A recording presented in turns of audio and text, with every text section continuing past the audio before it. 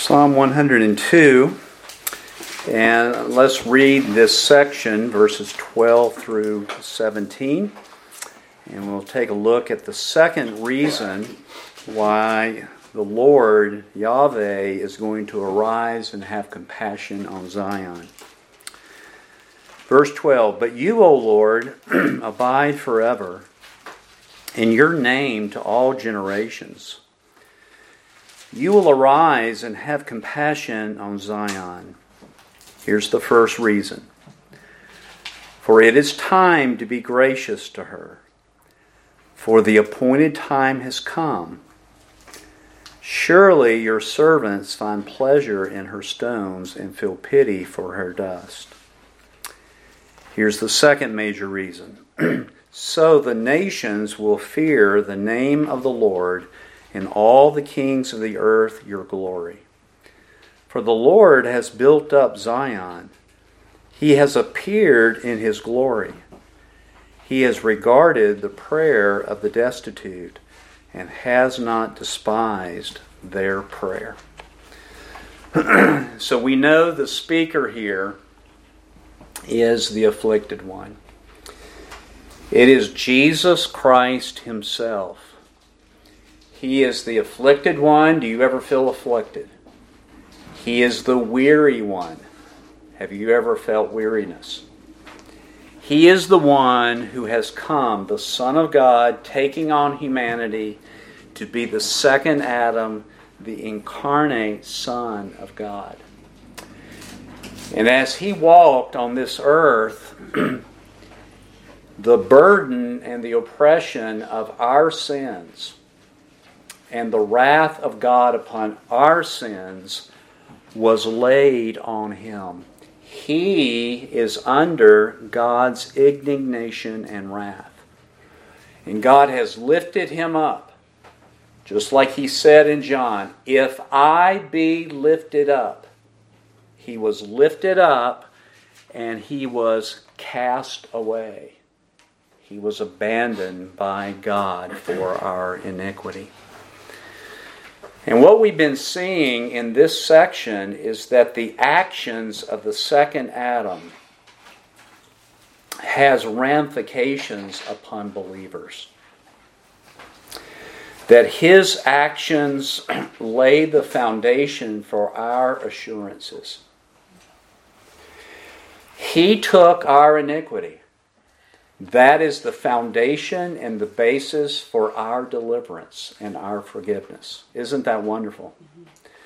But also, and we'll come to see this here, I think, but also the fact that his prayers were answered becomes the basis of our prayers being answered. Everything is wrapped up in him. He is that one mediator between God and man. He is the second Adam, and we in him, and he in us. So that his resurrection becomes whose resurrection? Ours. His resurrection is the ground of our assurance that we will be resurrected. And just to repeat, the grounds of his prayers being answered become our assurance of our prayers being answered. It's all wrapped up in him. And this afflicted one, the incarnate Son, is assured that God, the Lord, is going to arise and have compassion on Zion. You'll see that in verse 13 when he says, "You, Yahweh, the Lord," capitalized, "you will arise and have compassion on Zion." In the midst of his sufferings, those sufferings somehow have some connection with Zion's hope. What does he base that on? Well, it is time for the Lord to arise and have compassion on Zion because, verse 13, it's time. It is time. And that time was mutually agreed upon.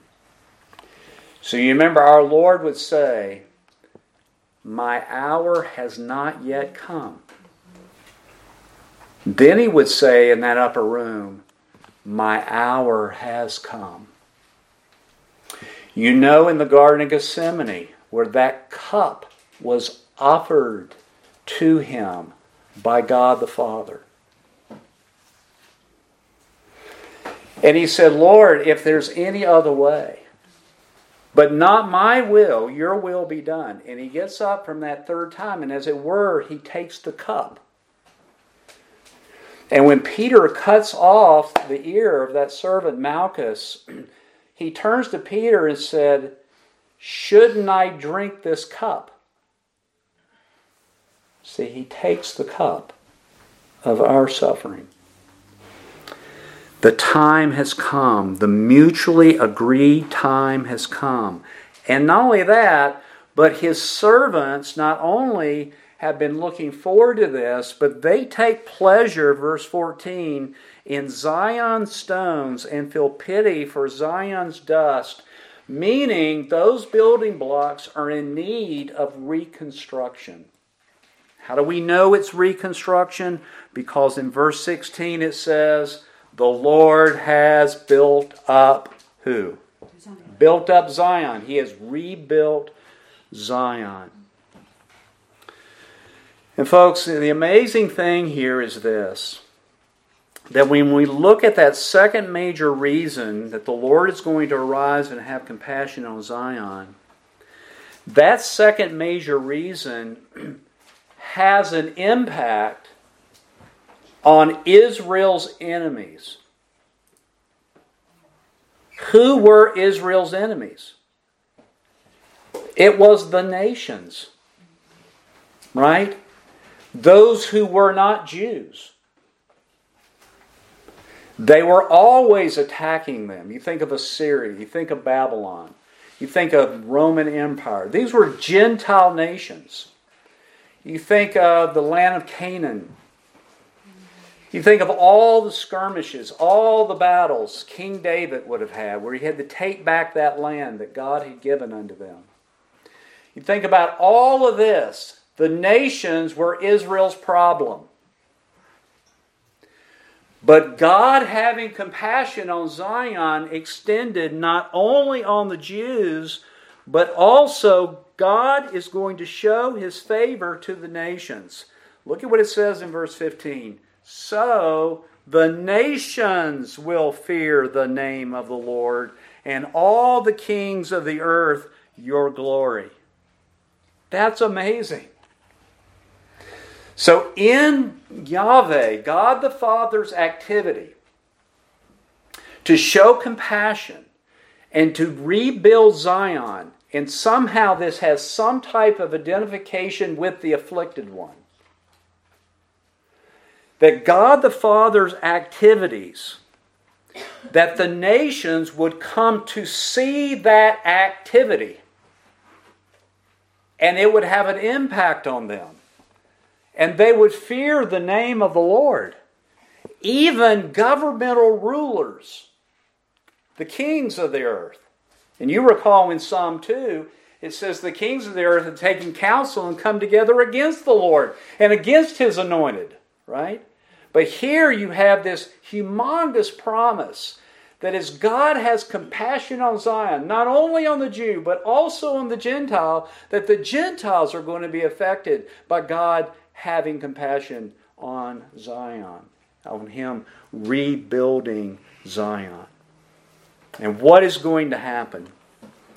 Well, verse 15, the kings of the earth and the nations are going to fear the what of the Lord? They're going to fear the name of the Lord. And they're going to fear His glory. All the kings of the earth, your glory. In other words, folks, Yahweh's name is going to rest upon the minds of Jews and Gentiles forever. Now, why do I say forever? Well, look at verse 12. You, O Lord, abide forever, and your name how long? To all generations. To all generations of Jews Yes or no? But also to all generations of the nations, of Gentile people. His name is going to be upon their hearts and their minds forever, because the Lord abides forever.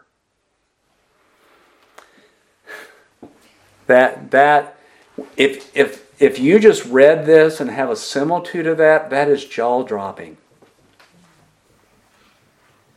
Because Israel thought it was all about who? It's all about them. But it's not all about them. It's about the world. That God is going to do something. And folks, this was predicted. I want you to turn to Isaiah chapter 52. Now when I say turn to Isaiah 52, you're probably immediately thinking in your mind, hey, that's right before Isaiah 53. And we know Isaiah 53 is all about Christ, right? But folks, Isaiah 53 is part of what is known as the fourth servant psalm in Isaiah. There's actually 4 sections where Isaiah prophesies about the servant of the Lord. And that fourth Isaiac psalm of the servant begins in chapter 52, verse 13. So let's read it. Behold, my servant will prosper. He will be high and lifted up and greatly exalted. Just as many were astonished at you, my people, so his appearance was marred more than any man, and his form more than the sons of men. Now note verse 15. Thus, you see that word?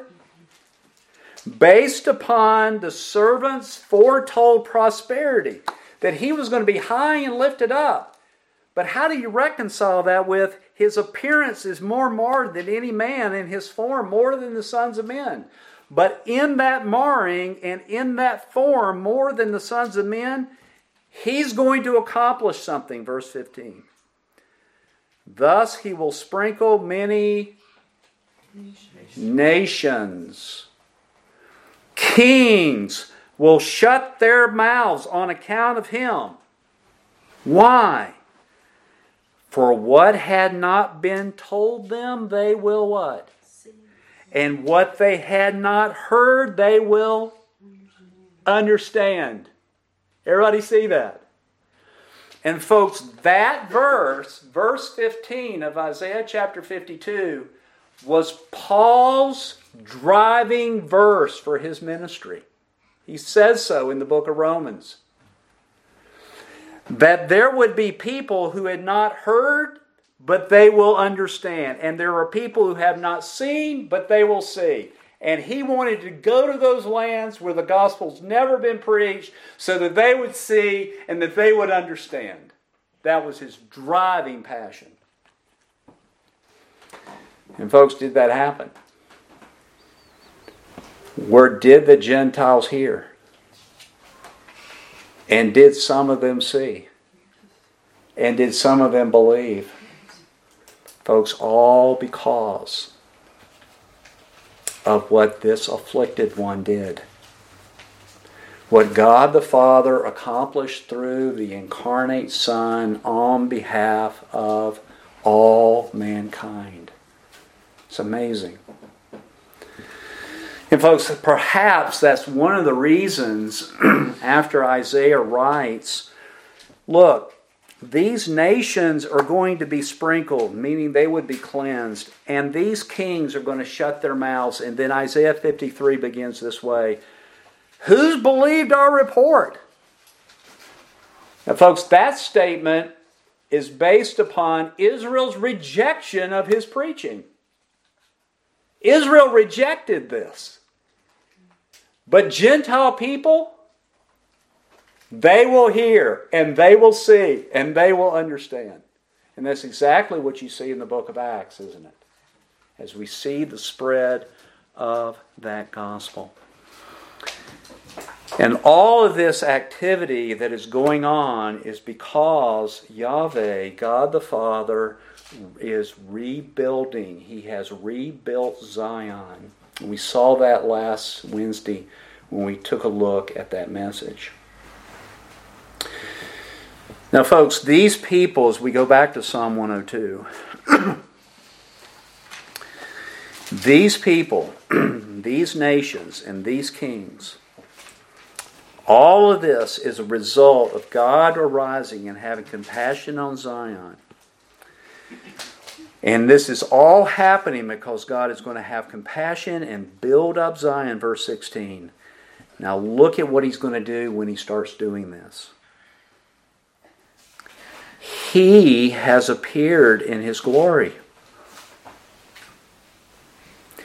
He has appeared in His glory.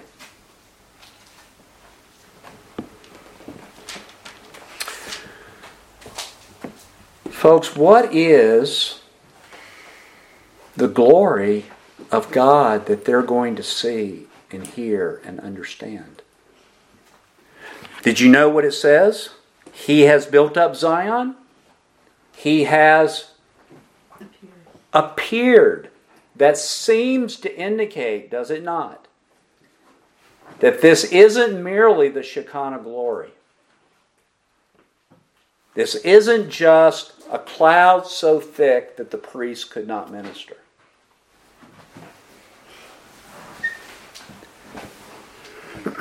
He has appeared.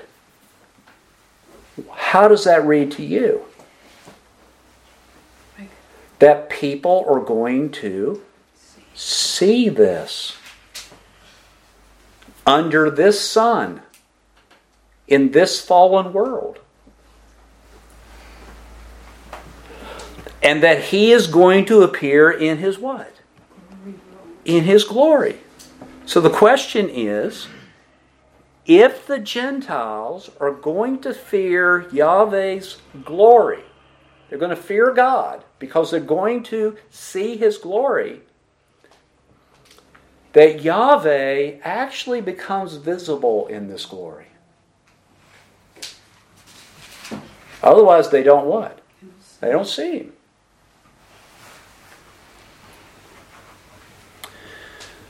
Now, folks, I think it's very important for us to understand something about God here.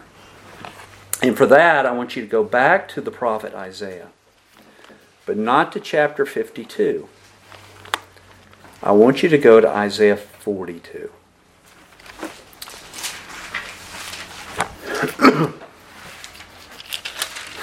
Isaiah chapter 42.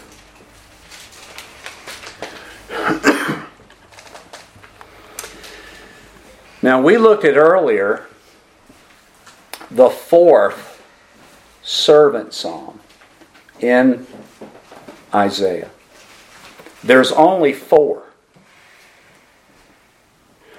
In each of those psalms, the Lord will say something about the servant, and then He will give a result that arises out of that.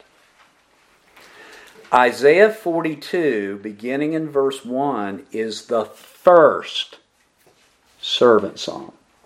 And if you don't have a notation in your Bible, I suggest that you go through and put that there to help you know that. And I'm going to begin reading in verse 1. And I'm going to stop before the servant psalm actually stops, but I want you to just get the context of this. Behold my servant, whom I uphold, my chosen one in whom my soul delights.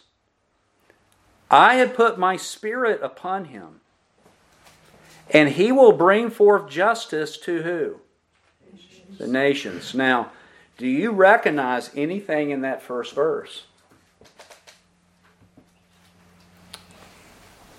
Because if you were a good Bible notation person, you would have some notes here.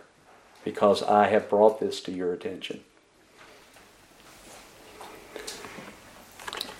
Folks, when Jesus was baptized by John, He comes out of the water, and what lights upon him? The Holy Spirit comes upon him in the form of a dove. It was in the form of a dove because the dove was for sacrifice if you were a poor person. But here's the point. Did the Holy Spirit come upon the incarnate Son for his ministry? The answer to that is yes. So when it says, I have put my Spirit upon him, assuming that you believe that the servant is Jesus Christ, did that happen? Yes. It did happen. All right, what else happened at that baptism? And it happened 2 other times. A voice from heaven said something. This is my beloved Son in whom I am well pleased. Did you note that here? My chosen one in whom my soul what? You could translate it, my chosen one in whom my soul is well pleased. God the Father's quoting this servant song to identify Christ as the servant. Isn't that wonderful? So right away, it should have drawn the attention, at least to the Jewish leaders who profess to know their Bibles.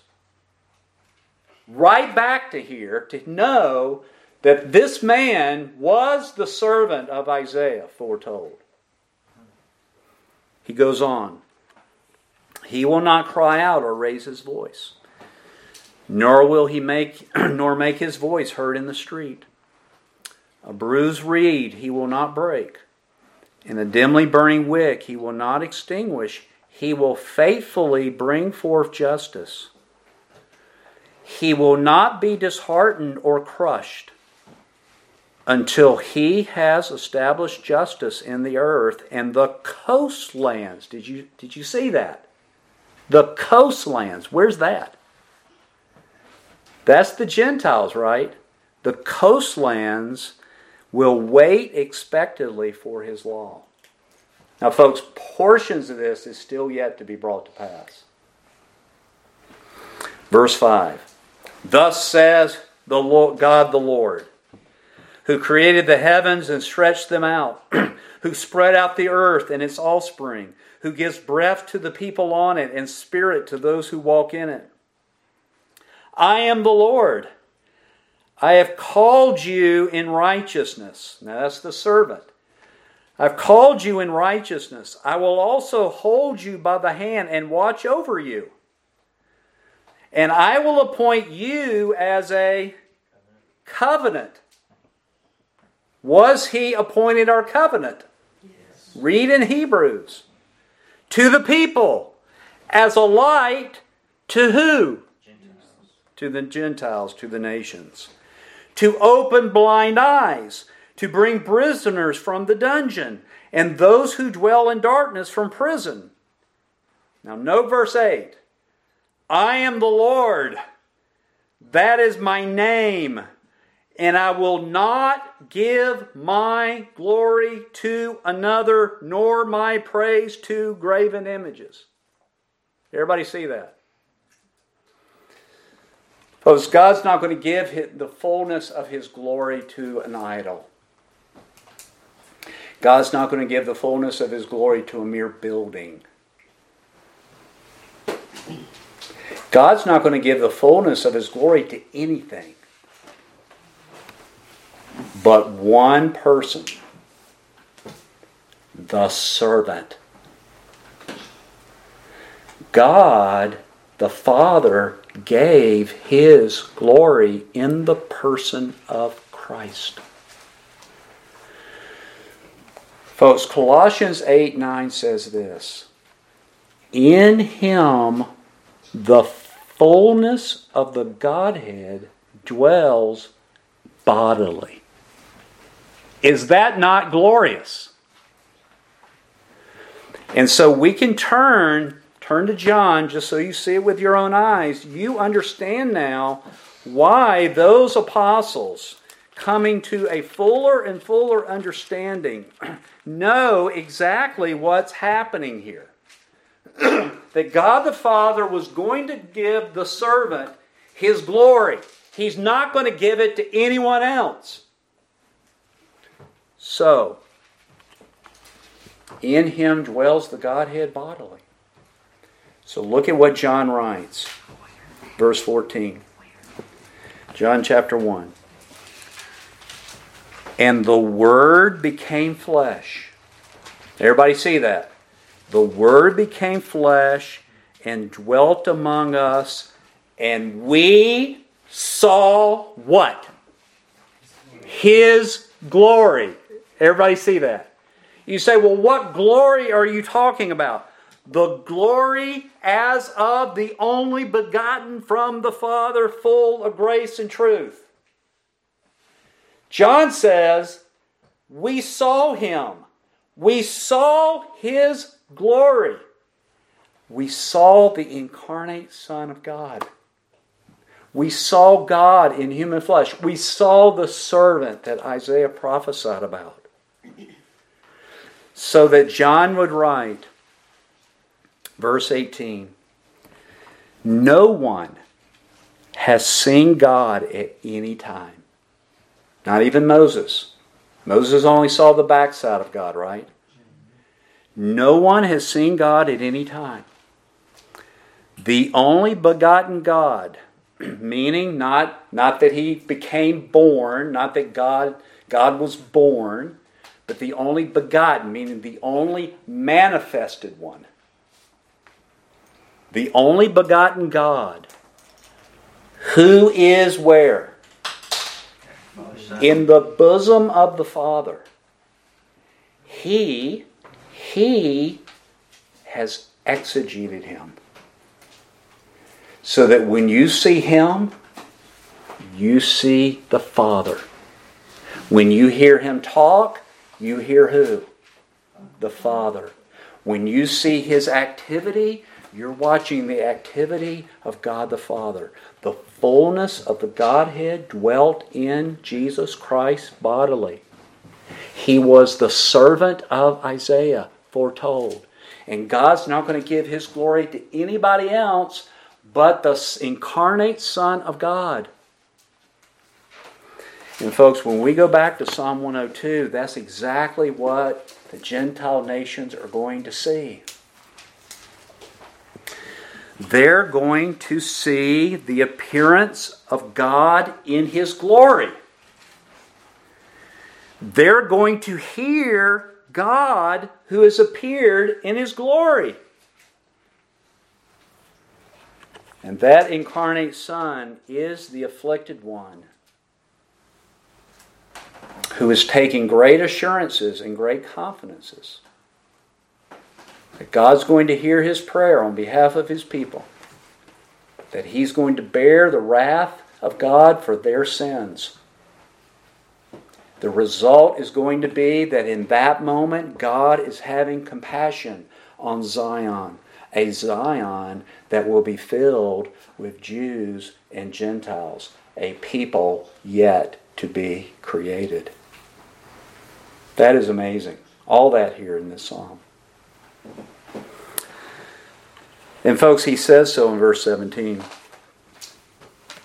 He, Yahweh, has regarded the prayer of the destitute and has not despised their prayer. This verse really created for me a lot of difficulty. I really had to look at this verse and really had to work with this verse. And here is what I see here in this verse. The word destitute. God has regarded the prayer of the destitute.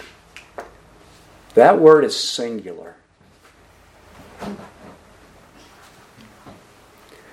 Then it says, he has not despised their prayer. Their prayer is not singular, it's what? It's plural. You see my difficulty coming to the passage. Not only that, but the word destitute means to be made bare or naked. It would be an accurate translation to say he has regarded the prayer of the naked one.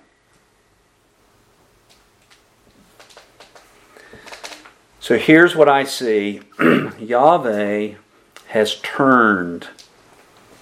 He has regarded. He has turned to the prayer of the afflicted one. To the one stripped bare. To the naked one. Now folks, when Jesus Christ died on the cross, he was stripped bare.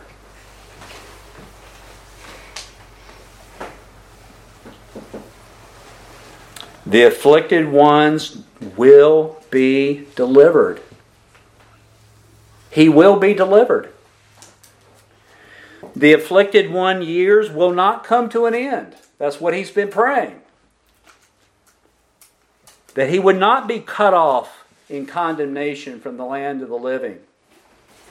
But that God would extend his years. And did God extend his years?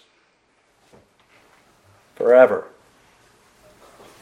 So that he could extend our years forever.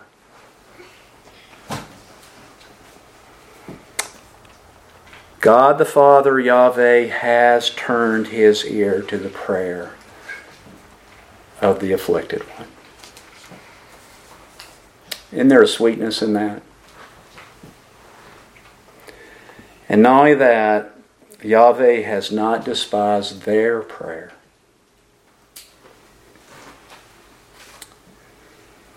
Folks, Yahweh, because of the afflicted one, Yahweh is not despising the prayers of his servants either. Do we hear that? We're going to pray here in just a few moments. Do you realize the ground of your praying to God is not your goodness? It's even not your rightness with God. It's his rightness and his dying for us and his being seated at the right hand of God the Father. That God the Father regarded his prayer, singular, and now he regards our prayers. His servants, the same ones that are mentioned in verse 14. Surely your servants find pleasure in her stones. The same servants that are mentioned in verse 18. That this is written to a people yet to be created so that they may praise the Lord. To his people, verse 21, who are telling the name of the Lord in Zion and his praise in Jerusalem. To these people, verse 22, when the peoples are gathered together in the kingdoms to serve the Lord. These are believers. This is us. And folks, I know personally, and I'm assuming that you've had these same thoughts, that the basis of my prayers being answered depends on my nearness to him. I can never be near enough. But because he's near and I'm in him, I'm near enough. Everybody see that? Folks, there are times when I begin to wonder about my prayers, my scriptural prayers, and I say to myself, there must be something wrong in me that these scriptural prayers are not being seen. Folks, the basis of scriptural prayers being answered is because of him. So pray. Amen? Pray. Pray those scriptural things with all confidence. Because Yahweh has heard him. And Yahweh has delivered him. And Yahweh has raised him up from the dead. And He is seated at the right hand of God. And because of all that, I have the assurance that all those things can happen to me. That I can be delivered. And my body's going to be raised from the dead. And I'm going to be with Him forever and ever. Because of His sufferings. And His death and His resurrection. Because of the gospel.